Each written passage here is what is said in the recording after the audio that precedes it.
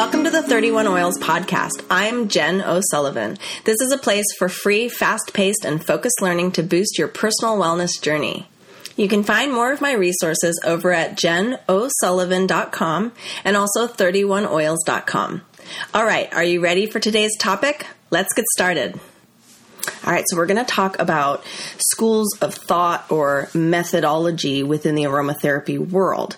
Now, many people will go into the concepts of different methods or schools of thought compared to the maybe French method or the English method or American method or German method. So let's just talk about these three quote-unquote methods. All right, so there are three methods of aromatherapy. They're aromatic, topical, and internal. Okay, but within the past 15 years or so, there's been this sort of new school of thought that has come to the forefront, and it basically states that there are three different models of use within the aromatherapy industry as a whole. These models are often called schools. They're described as English or Anglo-Saxon, French, and German models. So the English or Anglo-Saxon model, which is often derived for the American use, right? People in America here. This is where it mostly comprises aromatic use, so aromatherapy, so just like diffusers and using them aromatically. Massage, so with lots of carrier oil, just using them for general massage. For reflexology, and all of this is highly diluted. So these essential oils are highly diluted with carrier oils, or if you're using them in aromatic ways, it's just for a short amount of time. Okay, so the French model basically uses essential oils the same way with aromatic diluted massage. However, it's really one of the things that separates maybe the Anglo-Saxon from French is there's more of aggressive, kind of the Anglo-Saxons would call it an aggressive use, because sometimes the French model would employ the use of essential oils in what's considered a neat fashion. That means undiluted. And that would be taking an essential oil drop straight from the bottle and putting it on your skin. And also the occasional consumption use. And so just to understand, the Anglo-Saxon school of or method of use definitely says do not consume. Whereas the French model says, yeah, you can occasionally if you need to. And they would use it with capsules or in water or using other carriers, right? Not carrier oils, but another carrier for the essential oil, such as a teaspoon of honey. Sometimes they'll use those little weird cubes of sugar. So all sorts of methods that you could do. Okay, so the German method is not all the time brought up, but sometimes it's brought up as more of an idea or concept. It's not an actual method. So it's kind of an interesting thing. Like the German method, in very small circles, we'll talk about this based on the idea of using aromatherapy as a means to add health by using essential oils only aromatically to get them directly into your bloodstream, like quickly, and using your limbic system, using maybe an ultrasonic or an ionizing diffuser. So oftentimes you'll hear the German method is like, just go out into the forest and walk around and take a deep breath of the pine trees. And that's literally aromatherapy. So, and that happens to me whenever we go mountain bike riding up in Mammoth in the summertime, because I can, for 5 minutes through a grove of trees, just smell the intense smell of fir trees. And then all of a sudden I will go through a spruce grove, and it's magnificent. Okay. So I understand this for sure. And it just calms you and grounds you and makes you feel wonderful. All right. So curiously, these quote unquote schools exist in popular culture today. And if you ask any aromatherapist in any country how they use essential oils, they'll all state aromatically, topically, and occasionally internally. Even here in the United States, it's really interesting to me because so many of these aromatherapists in the United States will teach absolutely do not consume, but they themselves consume. So we'll get into that in just a second. But the real question that you would want to ask is, which method do they mostly use?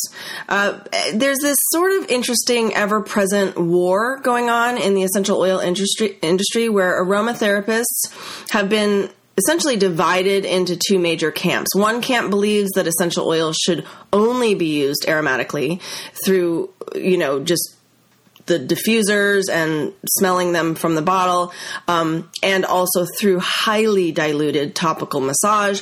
The second camp mostly focuses on less diluted and in some cases neat topical application with some internal regimens when needed. All right, so that former camp is considered the Anglo-Saxon method, and the latter camp is that French method. Like I said, the German method is rarely, if ever, mentioned as an actual method, so we're not going to really go into it any further. Okay, so from here on out, we're just really talking about the two. All right, so French and Anglo-Saxon or English. All right, so the biggest controversy involves essential oil consumption. All right, so English aromatherapists, or really more specifically American aromatherapists, have a fear-based mentality. They're nervous about the strength of essential oils and cautious of the amount taken internally by basically the uneducated consumer. They think we're idiots, and that's a problem, but it's fine. You may read an article here or there where the author states emphatically that if someone tells you to consume essential oils in your water, that you should never talk to that person again. Like, I'm not kidding. They'll say, friends don't let friends drink essential oils. That was one article from many years ago. It sort of made me giggle. They will also say that oil and water don't mix. So their rationale is that if lemon essential oil deteriorates a foam cup, imagine what it's going to do to your insides. So the problem with this is that this assumption falls apart when you look at it closer, because last I checked, you guys, the human body is not made of synthetic plastics, right? We're organic beings using another organic substance to help support our health. So there are only 3 reasons that consuming essential oil and water may be an issue. The first is if the person uses an essential oil that's not fully pure. Oftentimes they're laced with synthetics, and they actually could cause harm. So these essential oils are usually labeled not for consumption. So you actually want to check your bottles. You want to look to see if it says not for consumption. Usually that's an indicator that there are synthetics in them. So sometimes not, but usually. The second reason is if they already have esophageal issues from conditions such as maybe acid reflux or bulimia. So that would cause issues, right? Because they already have an esophagus that is maybe raw. And so any oil will just not feel great. All right, so the third is if someone places large amounts, like 6 or more drops of a hot essential oil like cinnamon bark or clove into their water without using a dispersant or something that's going to disperse it into the water. Of course, that's going to not feel good, right? So the idea that oil and water do not mix is not necessarily true. We'll get into that in a minute. But there are parts of the essential oil that will float to the top or stay close to the top. And so it could stick to the sides of your throat, causing either a burning sensation or your throat will feel as if it's closing up from swelling. Again, this would be if you're using a super spicy oil. So that's like sort of user error in my book. So there have been really very few reports of throat burns or tightening. However, in every instance, it has been a result of the one of these above 3 reasons. So in that first instance, right, it's very important as far as buying oils that maybe aren't pure. We want to find out if the company you're buying your oils from is creating pure throughout the bottle essential oils that are labeled for consumption. Most companies don't have this label, but when you contact them to inquire, they might tell you that their grass generally recognized as safe for consumption by the FDA, but most times it means that they did not want to test the oils and pay for the FDA pay them to have this like dietary supplement label. Really, it goes back to them just not understanding labeling practices because you don't actually have to pay the FDA. So it's just a funny thing that a lot of companies want to just cover all bases. So it's important to be wary of ingesting oils because companies may not even have any control over the production of the oils themselves. So when you see someone just kind of covering their bases, I'm sort of the mindset of I'm not interested in using them if they're not perfectly happy and confident that those oils can be consumed. So I just would never consume them. So to ingest an essential oils whose purity you're not completely certain of would be very reckless. However, you can consume grass oils if you want at your own risk, even if you don't know how it was produced. But I would highly recommend not consuming any oils that aren't grass. But if the oil itself says not for consumption and it is a grass meaning generally recognized as safe, that's up to you. Okay, so the one area of concern when consuming essential oils whose purity you're not completely certain of is specific in that there may be synthetics in the essential oil bottle, and you may encounter this interesting kind of piggyback effect. So essential oils have really small molecules, like fewer than 500 atomic mass units, with most being actually under less than 300 AMU. So because of their incredibly small molecular size, they're able to break through your cell membranes to help support proper cell function. So if a synthetic constituent, such as maybe just a small amount of ethyl vanillin, which is often found in essential oils to make them smell better, it's basically a food-grade synthetic flavoring agent. If that were in the product to enhance the smell, the synthetic chemical constituent could piggyback on that natural chemical constituent to sneak in through the back door, so to speak. And we don't want that, right? That would contaminate the healthful effects of the natural constituents. Or instead of the piggyback effect, more likely it would block that essential oil from getting in. So that's not good either. Furthermore, contaminating the healthful effects of the natural constituents. So you want to find a line of, a company of essential oils that are both meant for consumption and produced using very, very well above standard production methods. And that's super important when you choose to consume an essential oil. Okay, so the second reason someone might have an issue with consuming oils is if they have that pre-existing issue that causes their esophagus to maybe be less than healthy. And we talked about like bulimia, that's that habitual self-induced vomiting that can cause a raw esophagus. Maybe they have GERD, which is gastroesophageal reflux disease. Maybe they have chronic acid reflux or heartburn, or some other esophageal compromising activity, right? Such maybe as excessive smoking, maybe some overuse of certain pharmaceuticals, or even eating a bunch of spicy foods or high acidic foods. So like if you're drinking coffee all day long, you might have a sensitive esophagus, right? So if your esophagus is already compromised, drinking water infused with an essential oil like peppermint may not feel super good.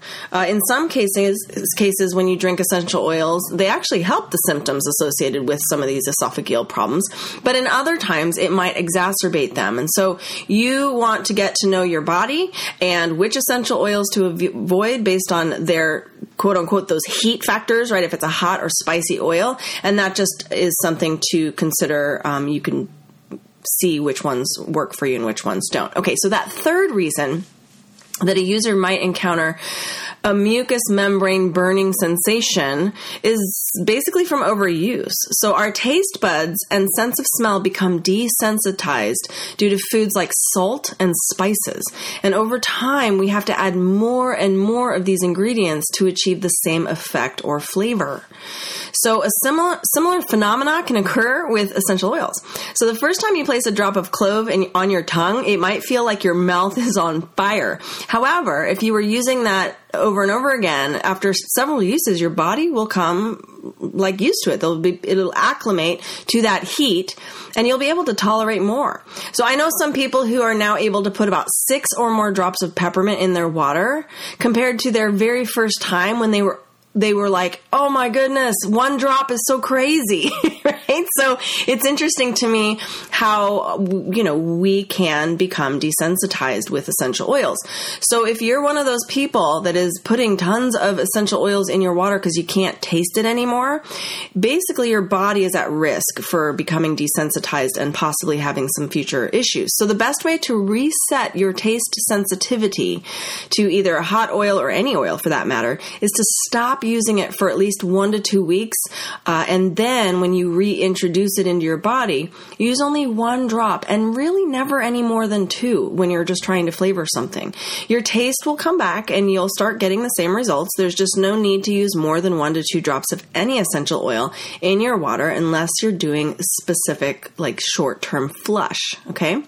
So, and a flush basically means you're doing something for 2 or 3 days and you're using more oils than normal, but it's just a rapid detox flush in your system. All right. So with so much to learn, how should a person who wants to embark upon essential oil regimen know who to learn from and where to start, right? Which school of thought is correct? And why is there so much hype surrounding them? Well, if I'm going to put it in simple terms, the schools have become popular in recent years because of the vast number of people using essential oils on a regular and consistent basis, right? The sheer number of essential oil users has gone up, and we're seeing a higher number of really opinionated people getting upset with each other. And these outbursts seem to come only from people trained or educated in one area as opposed to all areas. So some people who may have been sensitive to an essential oil could self-administer. They think they're going to self-administer or be instructed by an uneducated, oily salesperson, only to find themselves feeling worse than when they started, right? This is the assumption that is made. And this is a good assumption because this is why education is so important. And this is why I do what I do, because I want to help you guys become educated users and not be afraid. Aromatherapy used to be administered and directed under a trained, certified aromatherapist. That's how it was done. Today, there are literally hundreds of thousands of people, if not millions, using essential oils under their own supervision without any knowledge or understanding of how or why they're using what they're using. However, these people are using essential oils on a regular basis, and they all have one thing in common. There have been no major issues with people becoming sick or dying from their use. And we're talking about millions of users because we're looking at the specifics of how many people are, say, using from companies such as Young Living that I represent and doTERRA. These are massive companies with hundreds of thousands of members. And in each member, you've got anywhere from 3 to 10 people that are being serviced from that membership because of the family, right? And so that's an interesting thing when you think about all these people who are consuming and applying NEAT, and we're not seeing tons and tons of issues. Maybe 1 or 2 here and there, and it's only because that person was overdosing on it and their body was rejecting it. So you're seeing some rashes and stuff, but that's it.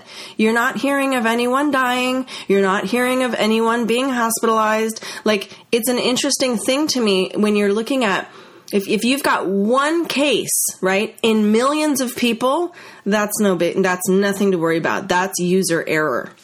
Okay, so I just want to be clear on that this alarmist mentality of the aromatherapy industry as a whole is unnecessary because people are using oils to raise their levels of health, and they're doing it on their own. It kind of seems to me as if the certified aromatherapists of the world, which I am one of them, they're not too happy. And why should they be? Because their would-be clients are self-diagnosing and self-treating with a lot of success. So I feel like it's important for me as a certified French medicinal aromatherapist to help educate the world and let you guys know that don't be afraid. It's important. So what then is the issue? Okay, so it may be that it's assumed this idea of people overconsuming, right? There's this assumption that there's this overconsumption of essential oils, and consuming oils on a daily basis has been a major game changer for many people. So why does it seem like everyone in the therapy industry, like whenever you hear someone, I'm a certified aromatherapist and I'm against consumption, right? That's what they say is against this. Well, to put it plainly, they aren't. The ones who are the teachers, the aromatherapy instructors of the students that are becoming certified aromatherapists, these students don't realize this, but the instructors consume all the time. And I've talked to them about it and they have told me specific things. This is interesting. So we'll get into this in just a second. But in Europe, we know that consumption is a widely used method, right, of use. However, in the United States, the vast majority of certified aromatherapists are learning the English method, the non-consumption method.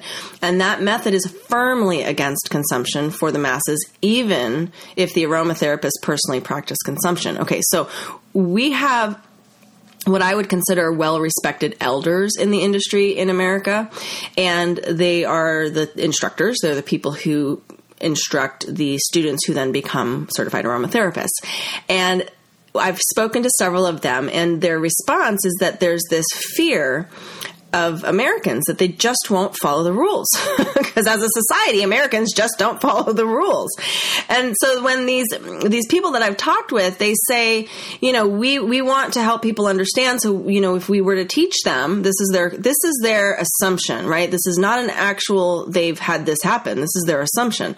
If they say use 3 drops in a capsule 2 times a day, they're saying that Americans will tend to disregard the advice in favor of that quote unquote America, more is better, like the McDonald's mentality. That's how I've been explained this. And so they'll say that if 3 drops work, why not 30? Well, I asked them, I'm like, this doesn't make much sense, because if your doctor tells you to take 1 pill 2 times a day, why on earth would you do more? So the dichotomy seems to be based on the idea that Americans think essential oils are natural and therefore not able to do any major harm. It's like, well, if I'm going to eat 1 apple, why not eat 10, right? That's not really going to cause any issues. So some oils can't cause serious health risks, but others can.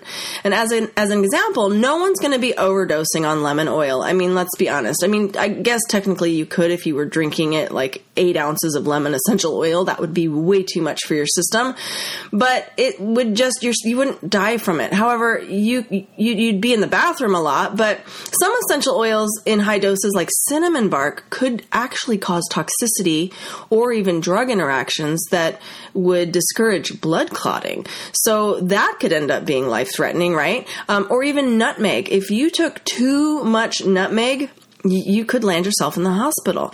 And this is the kind of story I like to tell people because it makes a lot of sense for us Americans. So, you might think, oh, nutmeg, I've heard nutmeg is good for people who are dealing with symptoms of fatigue.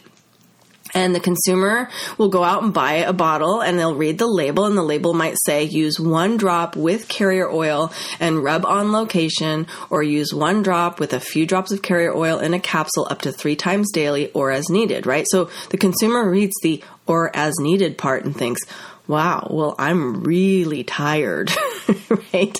And so I'll go with 3 drops in a capsule 3 times a day. And 1, 2, or 3 drops doesn't seem like a lot. The consumer might end up in the hospital with a racing heart because nutmeg essential oil is really powerful. And the consumer might think, well, nutmeg is just nutmeg, right? Like, what? And so again, essential oils are powerful, and some people don't understand that, nor do they care. So this kind of odd assumption isn't so odd after all when you start to think about it, that the instructors are trying to kind of keep in their minds idiots, right? And that's where I have a problem with this, because they have this concept of people don't know, they don't understand, they're just going to harm themselves. So let's just teach to not do it at all. And that's where I have a problem with this, because it's not that hard, right? Read the label. So the Alliance of International Aromatherapists, I'm going to get into a couple companies, these groups, right? It's called the AIA, and the Aromatherapy Registration Council, the ARC. they've become pretty nasty in the industry about all of this. And they have gone so far as to block anyone who uses oil consumption as part of their practice from being registered with them.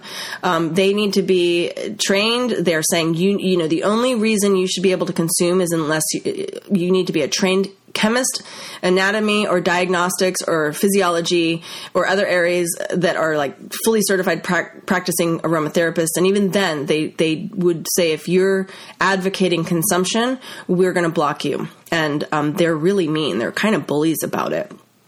So, if you're a certified aromatherapist, you're welcome to take the ARC exam. They do not support nor do they condone anyone affiliated with essential oil consumption. The AIA has specifically banned anyone affiliated with direct sales essential oil companies. Like, really, it's interesting to me that they have done this because they've shot themselves in the foot, because the majority of the people on the planet now are using oils from direct sales companies like Young Living and doTERRA, right? So it's like, what? Okay, so they've banned them because they use oils internally, as well as the fact that they use oils undiluted or neat. So it's an interesting thing that these people have just kind of alienated themselves from the vast majority now. I mean, the direct sales amount of people who are learning consumption and topical use is in the millions, and they have banned all those people. Okay, so which leads us to that second way in which the French method suggests use of essential oils through neat or less diluted application. All right. So in 2005, there was an article entitled Aromatherapy Undiluted, Safety and Ethics. And this was by Tony Burfield and Celia Shepard Hanger. These are some people that are in the aromatherapy industry. And they stated the use of neat essential oils in aromatherapy cannot be supported because of the danger of irritation or sensitization reactions and injuries caused to clients as a result of this practice and may not be covered by the therapist's insurance. All right. So first of all, therapists don't have insurance. That is not something that happens. All aromatherapists must be compliant. Okay. And aromatherapists they're not licensed physicians. They don't have errors and omissions or, liability insurance. I mean, this is just a very interesting, odd statement.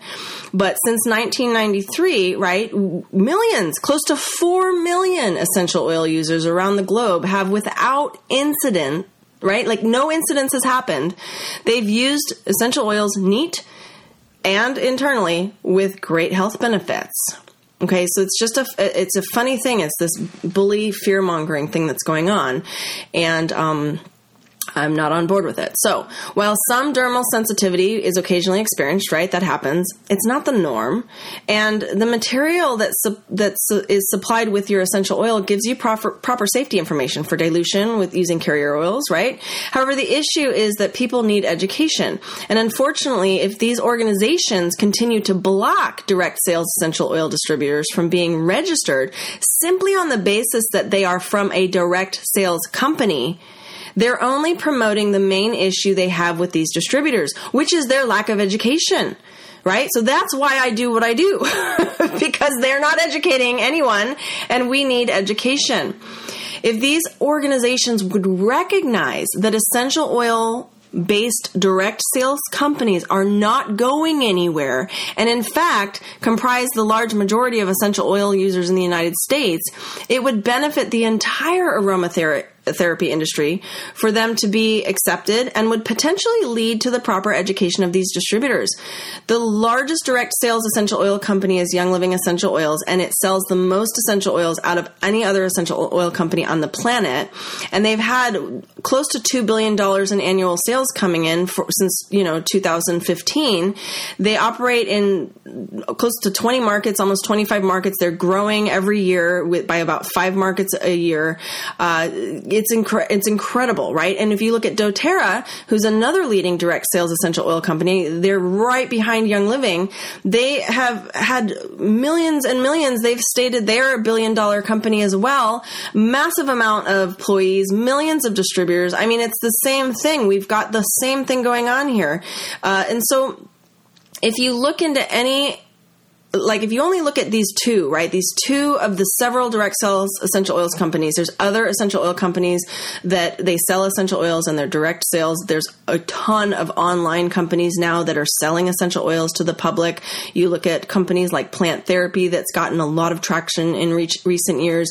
You look at oils like Mountain Rose Herbs. They've been around forever. These are just American companies, right? And they sell to so many people. So it's kind of interesting to me that if we were to look at just these companies and these other major players, even though the industry doesn't want to recognize them as valid simply because of their sales and use methods, when you consider the volume, the method of use, the sales methods, you encounter a problem. There's just too many well-meaning distributors out there, right, through these direct sales companies like Young Living and doTERRA that are actually sharing bad advice, right? So I'm going to be honest here because I hear tons of bad advice that they're really giving kind of assumptive advice to these excited new essential oil users. And so for me, sadly, distributors are being sued sometimes by novice essential oil consumers because of wrong advice, right? That's where that FDA stepped in. And I think that really helped everyone understand that you can't be diagnosing and helping treat cancer if you're not a doctor, right? It's called practicing medicine without a license. So when the FDA stepped in to help with regulation and liability of direct sales essential oil companies, this was in 2014, their goal was to help everyone understand the liability that they were placing themselves in by making claims that essential oils could help prevent or treat or cure a disease.